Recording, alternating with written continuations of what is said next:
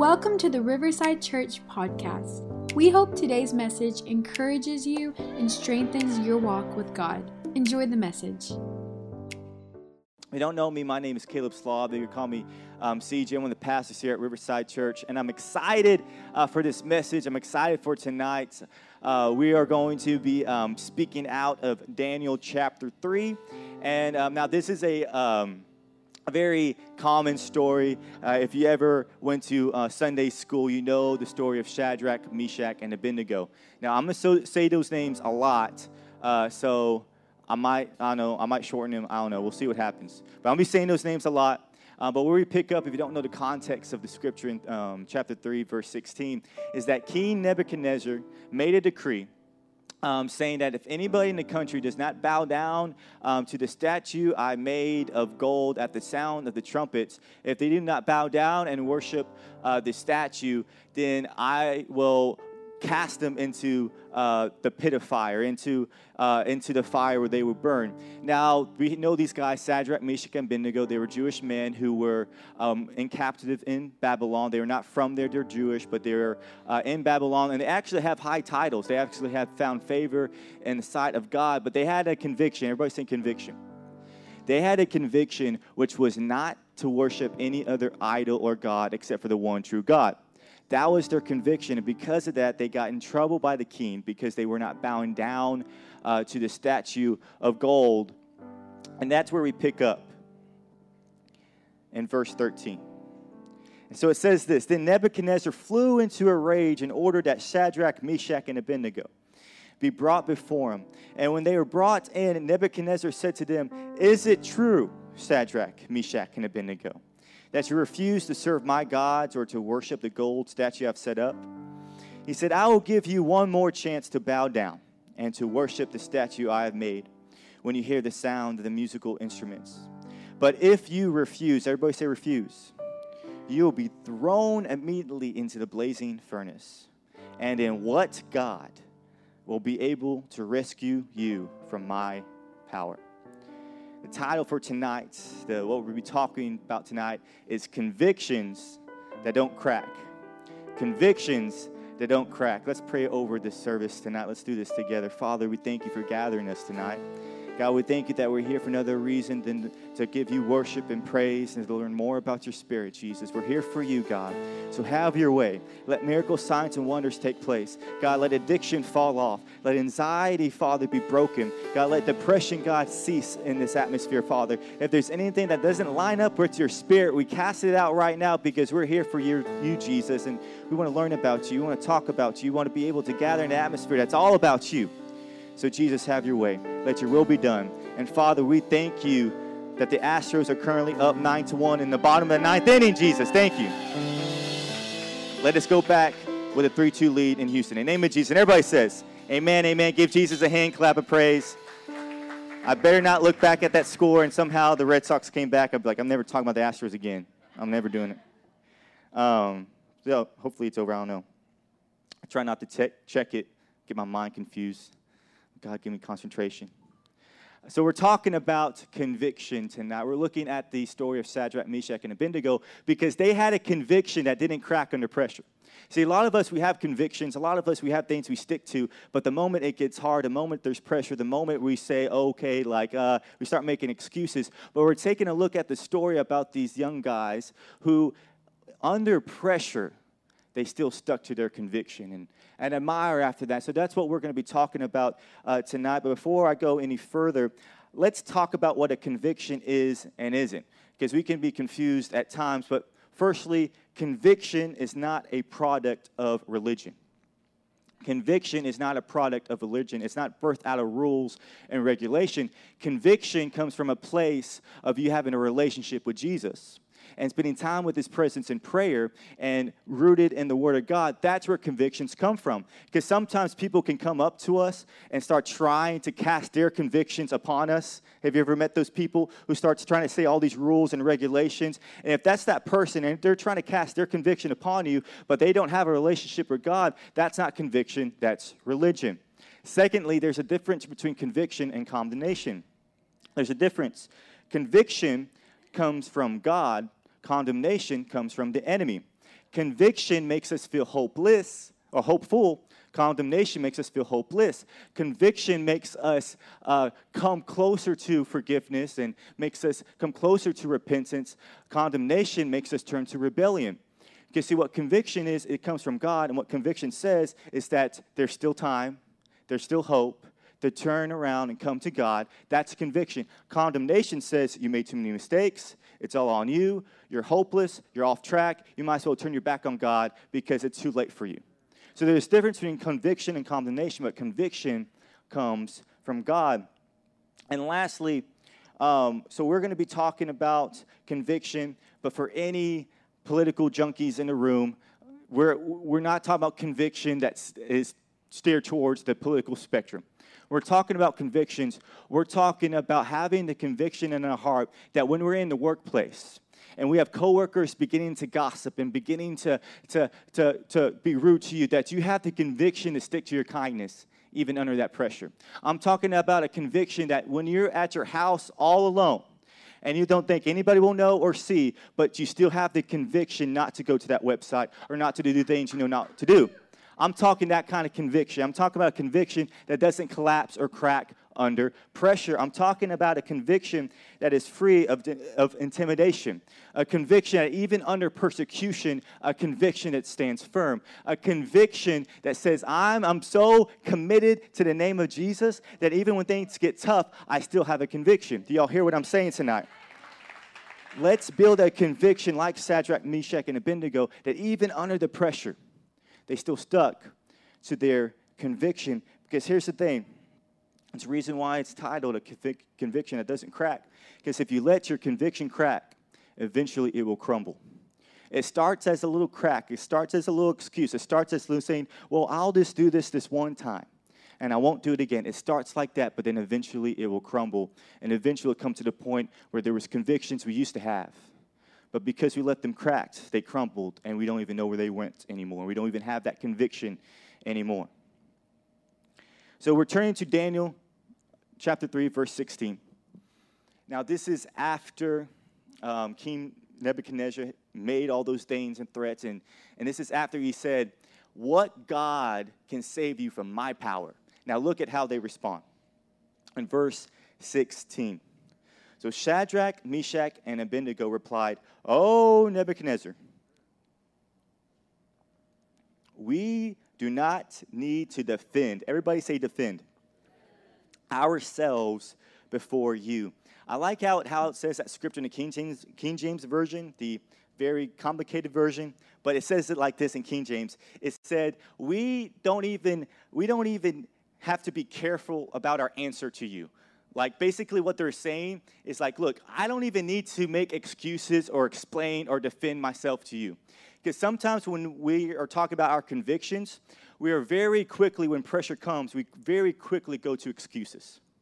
Because see, Shadrach, Meshach, and Abednego could have simply, very quickly, could have said, okay, they could have gone to the king, and they could have gathered together, and the king made all those threats, and they could have gathered and like, okay, guys, I know we have this conviction and everything, like I really do, but the king seems really serious right now. And if you think about it, like technically that gold statue he made, like technically if we bow down to it, it won't be us worshiping it. It will just be us obeying our king. And so they could have like easily made excuses about their convictions to line up with the world. Because sometimes we can, like when the pressure comes and the things are coming against us, we go, oh, well, you know what, technically if we do that, I mean, you know, like we seem to go to excuses. Or like, have you ever had a conviction about a diet? Am I the only one? And you're driving down the road and you see Chick-fil-A, and then you start making excuses. You're like, well, technically, chicken's healthy. I mean, you know, technically.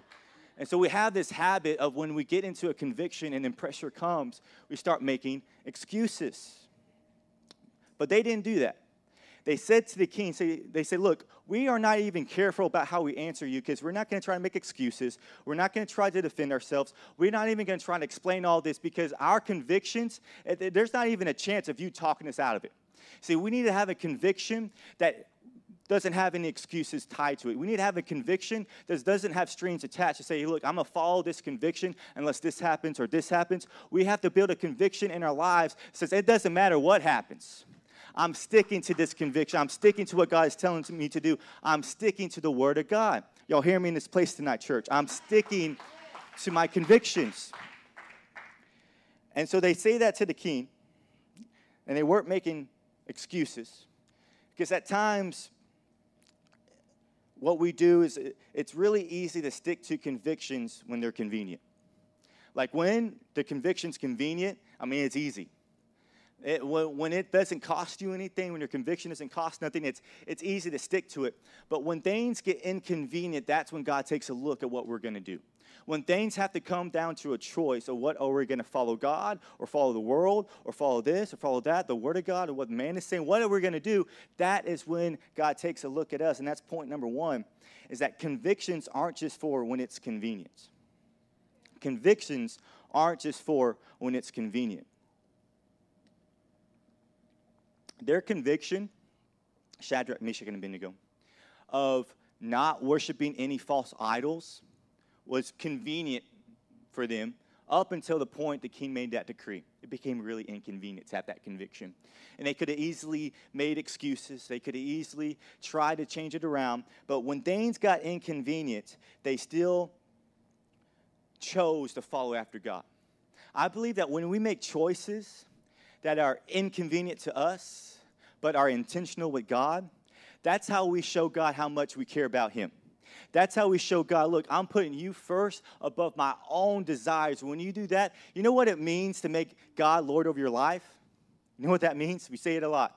It's saying to God, I'm putting you number one over everything. It doesn't matter what, it doesn't matter who, you're number one. You go first. You're first on my mind. When I'm making a decision, I don't think about this, I don't think about that, I don't think about anything else, then what does God want me to do? That's making God Lord over your life. And so Shadrach, Meshach, and Abednego, they understood that. And so when they saw they had that conviction, and when it became inconvenient, they still chose God. Because here's the thing, church family. If we're only sticking to our convictions when they're convenient, we'll never be consistent. We will never be consistent in our convictions. Because if we only follow when it's convenient, like if you ever followed a diet when it was only convenient, who knows, it doesn't last long.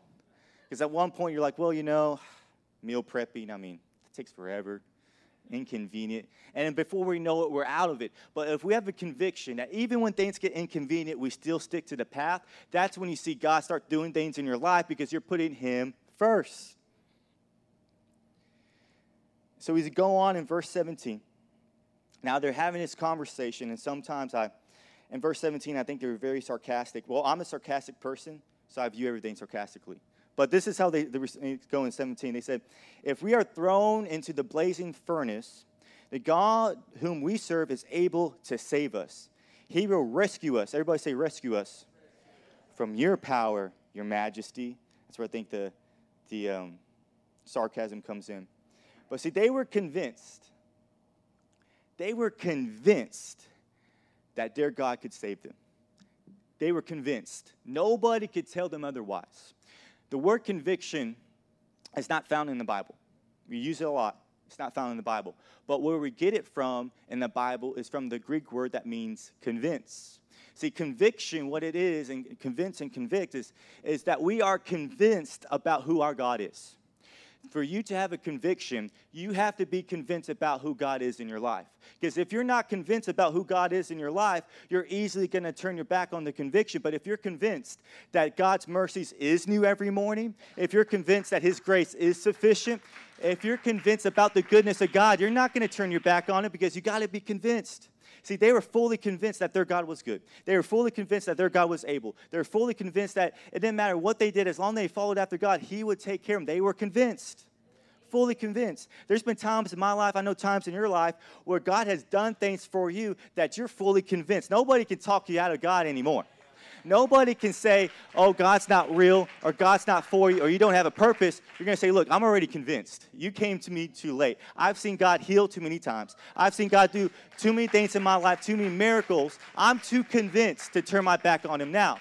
And that's the mindset they had. And they looked at the king, and they said, look, they said, our God. They said, our God is greater. We got to be convinced that our God is greater than the problems in front of us.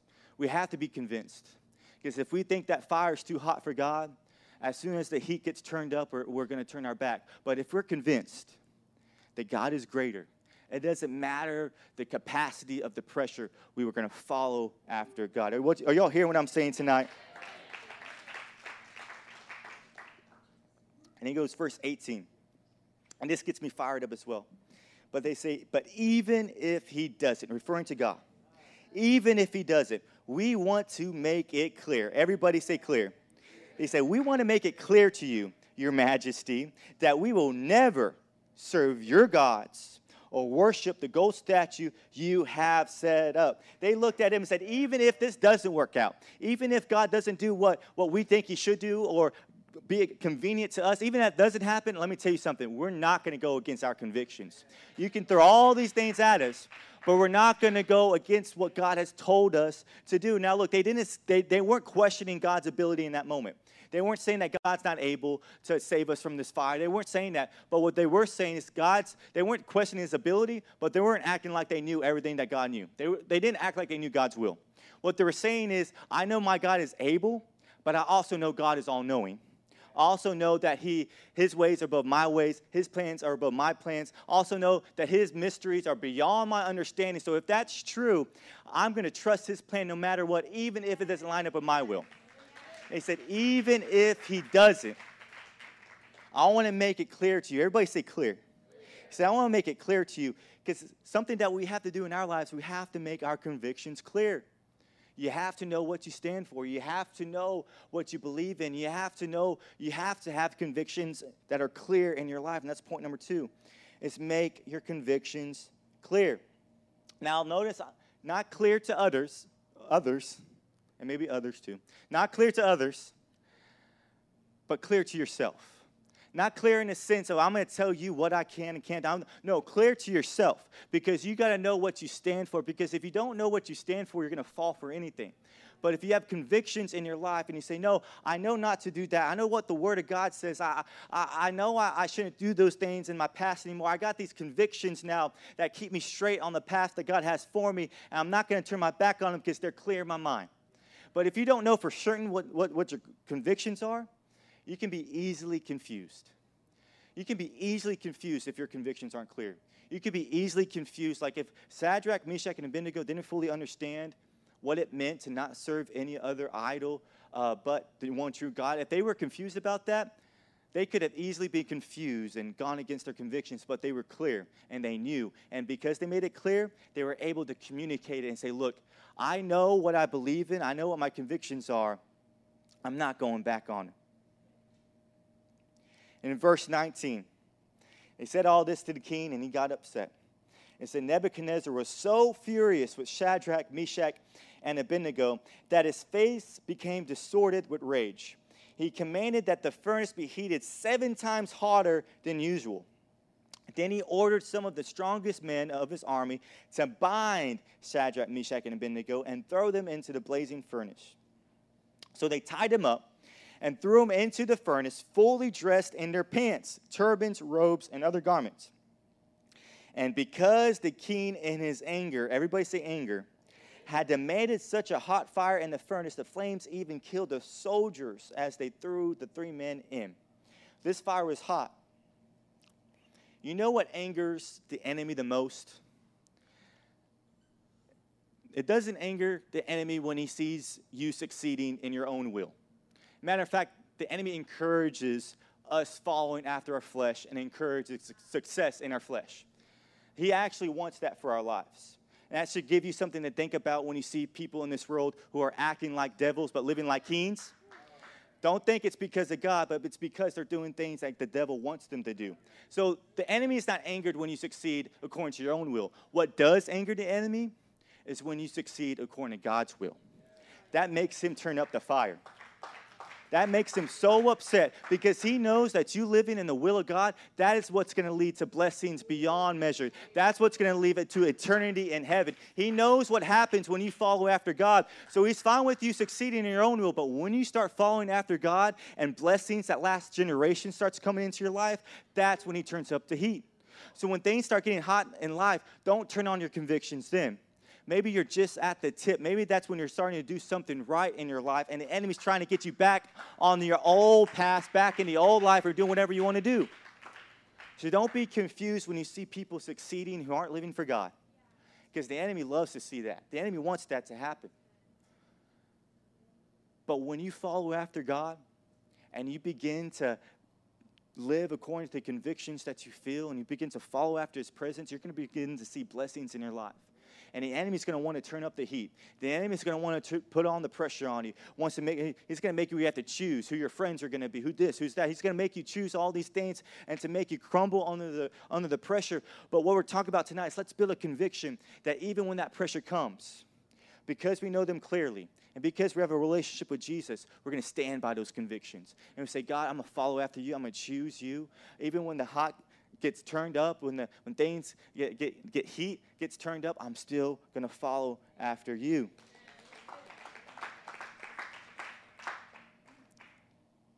And in verse 23, so Shadrach, Meshach, and Abednego, this is when things get so awesome, securely tied, fell into the roaring flames. But suddenly Nebuchadnezzar jumped in amazement and exclaimed to his advisors, "Didn't we tie up 3 men and throw them into the furnace?" "Yes, your majesty, we certainly did," they replied. "Look," Nebuchadnezzar said, "I see 4 men, unbound, walking around in the fire unharmed." And he said the 4th looks like a god. In the King James Version, he said the 4th looks like the Son of God. Nebuchadnezzar, who pagan worshiper, who put himself above everything, he put the test to people's convictions. And when they stuck by, he didn't want nothing to do with them. But when he saw what God was doing for them, he said there's a 4th man in there. Not only that, it was Jesus was with them in their greatest trial. You want to know why it's worth it following after Jesus? Because He'll never leave us. People will fade, things will go away, but Jesus will never leave us. Even in our greatest trial and storm, Jesus will still be there with us. Even when things are falling down, even things are going away, when we stick to God, God will never leave us. That's why we can't turn our back on Him, even when things are getting crazy, even when there's so much division, whatever what's going on. No, let's stick with Jesus. And let's not point fingers at people. Let's not try to build division and walls. No, let's stick to Jesus. Let's stick to our conviction of love, of kindness. It doesn't matter what's going on in this world. We're not going to conform our convictions to this world.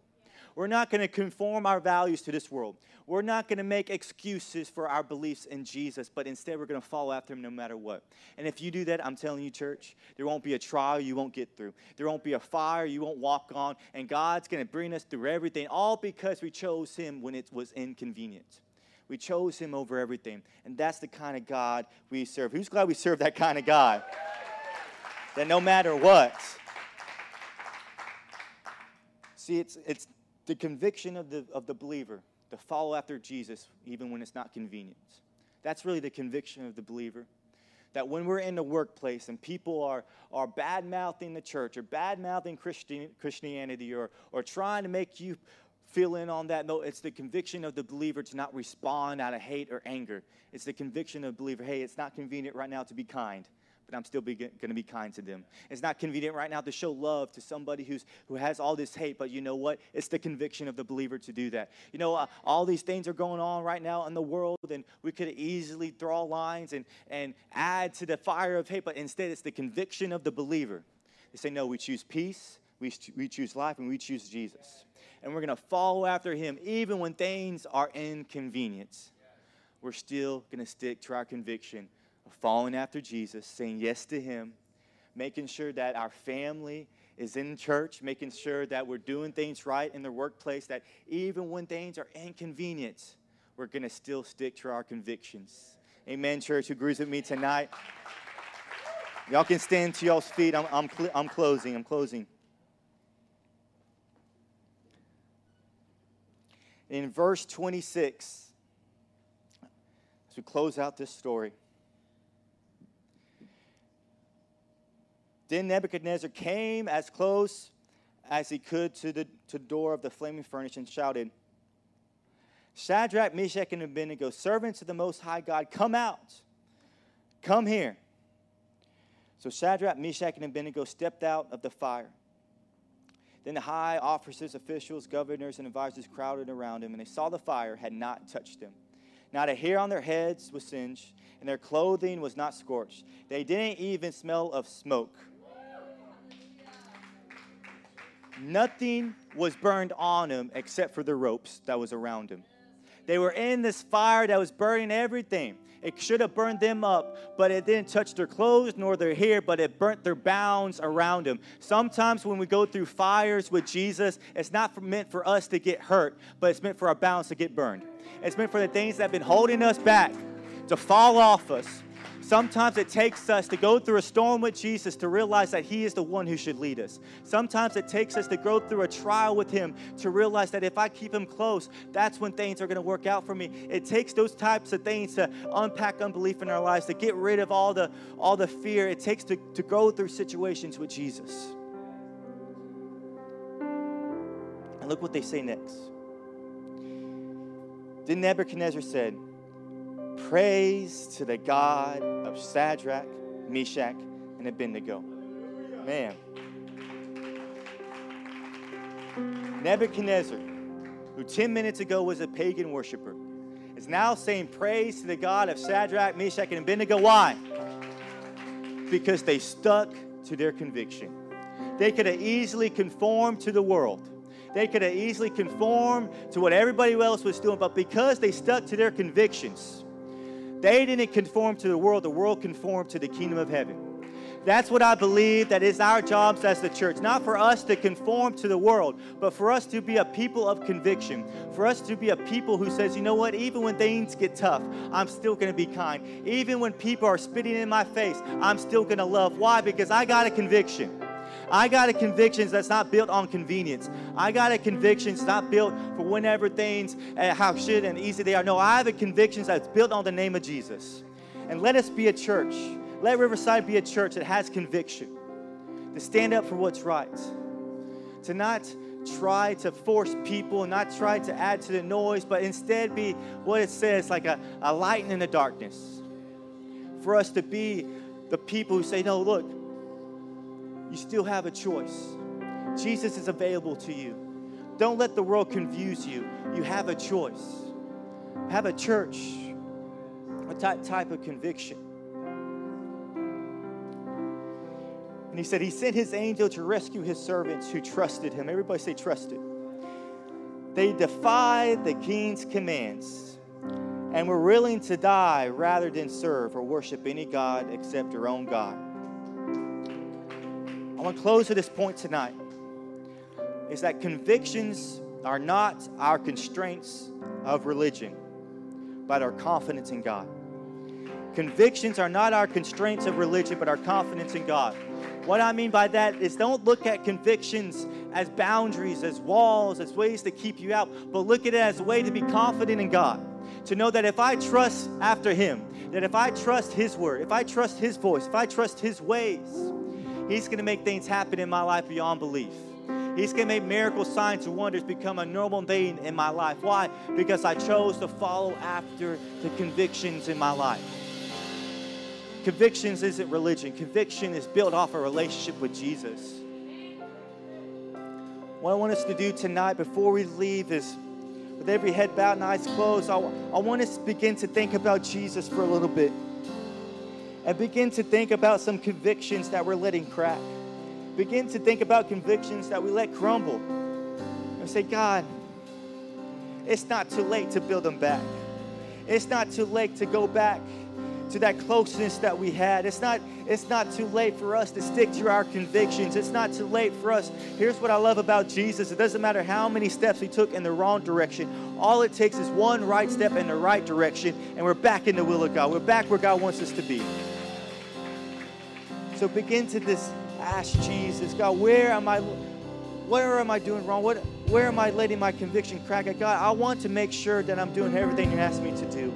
I want to make sure that I'm not making excuses. I want to make sure that I'm not trying to get out of ways of following after you. But God, I want to stick to my conviction. I want to make sure that I live a life where when people look at me, they see that we are people of conviction, that we respond in love, we respond in kindness, that it doesn't matter what the world is up to, but we're sticking to the Word of God. We're sticking to what God wants us to do in this place.